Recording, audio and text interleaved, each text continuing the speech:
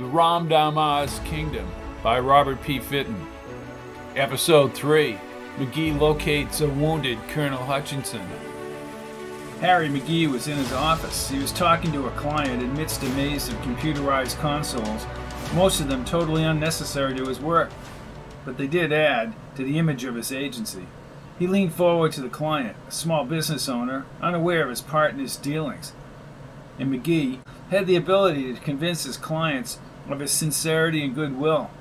"No, I, of course, could not have all the figures, Mr. Collins, but I can assure you you're being taken advantage of and you're losing money. I've just shown you how your partner is skimming another 10% off the top of your stock investment."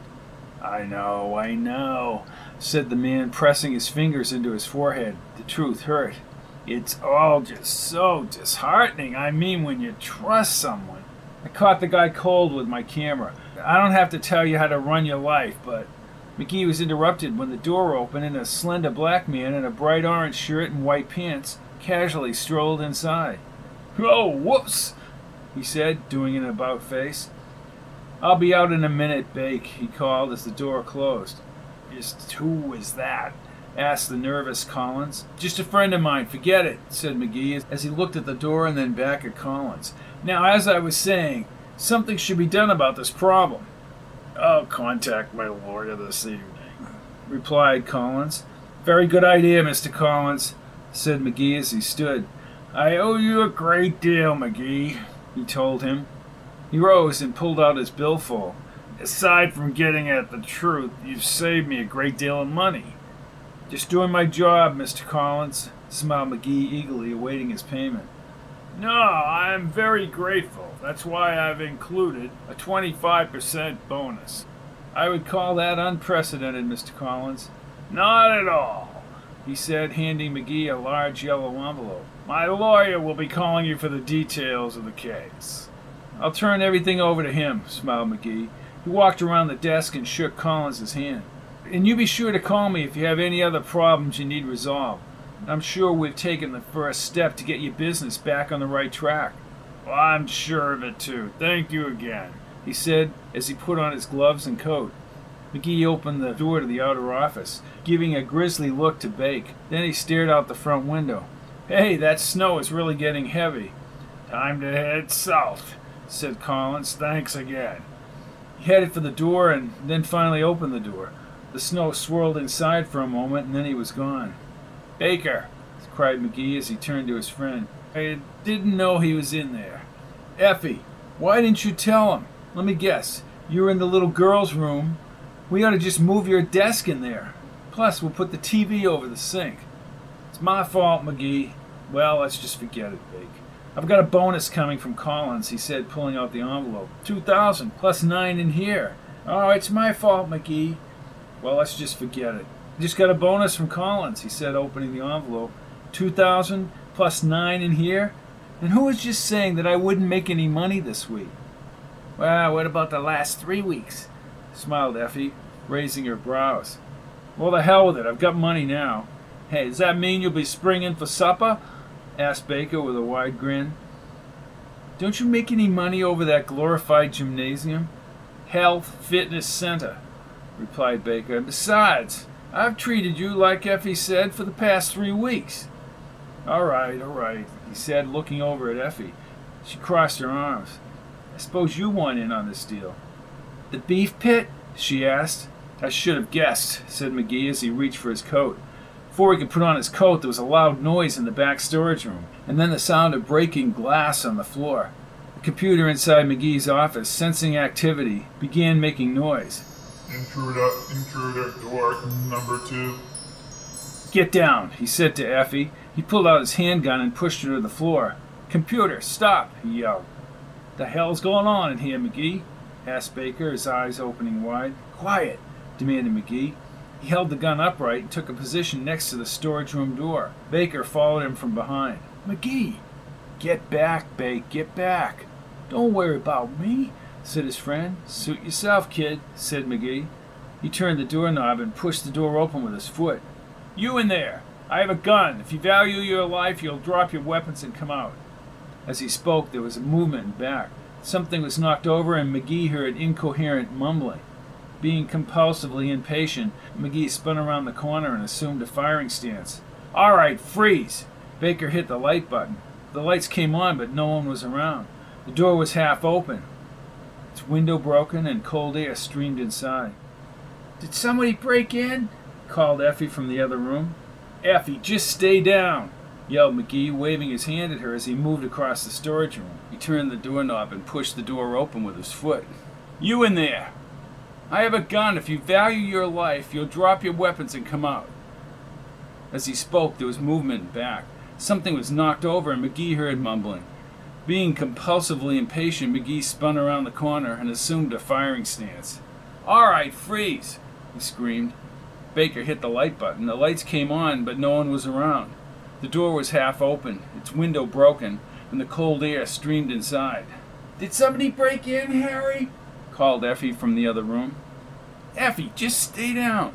yelled McGee, waving his hand at her as he moved across the storage room. Somebody was definitely in back. Several old barrels had been crashed across the cement with a man's feet sticking out between them. McGee held the gun upright as he ran over and pushed the barrels aside. A man in a bright blue space agency jumpsuit was sprawled across the floor and barely conscious. His face was cut and bruised. McGee knelt and read the name on his shirt. "Hutchinson," he said. Then he tried to prop up the man's head. "Can you hear me?" "He's out of it," said Baker. "Oh my God!" exclaimed Effie as she ran around the barrels. "Quiet!" cautioned McGee, turning to the man. "Can you hear me?" "P.I." His dark eyes opened wide. "P.I.?" "Right," answered McGee. "Harry McGee, private investigator." "What are you, AWOL or something?" Hutchinson shook his head and spoke as if someone had sandpapered his voice. "Hide me! Hide me!"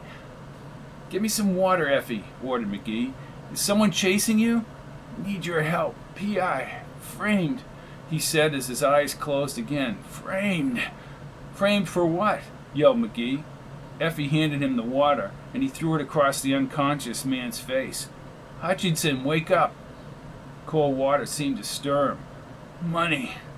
I'll pay you money. I have money," said Hutchinson. "Hide me." "Shall I call the police?" asked Effie. "Then we can get him to the hospital." "No police," said Hutchinson, trying to sit up. Then he drifted out again. "You heard him," said McGee. "We'll get him up to my apartment." "Is that really a good idea, Harry?" Baker asked. "Oh, you can't talk him out of it, Baker."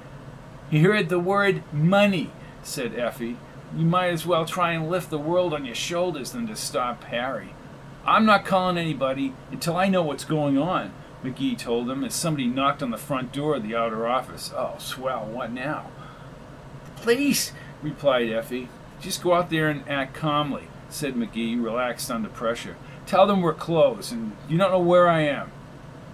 "But what if—" "Effie, just do as I say. Shut the door behind you." The nervous Effie walked toward the other room and closed the door. Standing in the snowy light outside were several well-dressed men. She walked very carefully across the floorboards and opened the door. "Yes, can I help you?" she asked with a tinge of fear in her voice. "Sorry to disturb you," said a man wearing a heavy dark coat. "No, please, come in from the storm," she said. The four men brushed their feet on the mat and came inside. "Now, what can I help you with?" "We're searching the neighborhood, ma'am," he said as he took out his Space Intelligence Agency credentials. "SIA? Oh my God," said the flabbergasted Effie. "Just a routine check, ma'am. Don't get upset," said another one of the men as he handed her a photograph. A photograph of the man she had just seen on the storage room floor. Hutchinson was in dress uniform, robust and smiling. "This man, he's an escaped prisoner." Prisoner? "Yes, ma'am. Have you seen anyone resembling this man? He escaped earlier this afternoon." "Why, no. We've been in the office all afternoon." "We?" asked the man as he became more interested. "Yes, my employer, Mr. McGee, is a private investigator." "Right, we saw the sign out front. That's why, ma'am. You must be especially aware of anything you might consider irregular around here. This man could come to you seeking information for his cause." "Cause?" asked Effie, thinking of them in back. "What do you mean, cause?" "That is not important. We just want you to be aware of the situation. Where is your boss?" "Oh, my boss? Well, he went home for the evening," she lied. "Very well. Please inform him of the developments," said the man as he began walking around the office and looking into McGee's back room. Then he looked at the back door. "What's back there?" "Back there? The bathroom, trash, miscellaneous, nothing important," she said as he nodded, and all the men converged on the rear door. "You really have no business being in there." The man kicked open the door. The lights were out and the door had been closed and the glass swept up.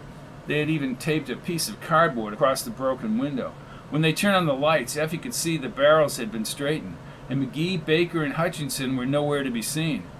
"There's nothing back here, Hector," said another one of the men. "I'm sorry for the inconvenience, ma'am." He handed her a card with a printed number. "My name is Hector Hernandez. If you hear anything, please call this number. You ask for Hernandez." "Hernandez, yes. That's right. Good evening, ma'am," he said, and they summarily filed out behind him. Effie brought them out front. They expressed their apologies once again and stepped into the storm. She waited several minutes before she returned to the back room. "Harry? Baker? Harry, where did you go?" Join us again next week for another adventurous episode of the Ramdama's Kingdom. Who is he who commands the masses? Produced by Fitton Theater of the Words.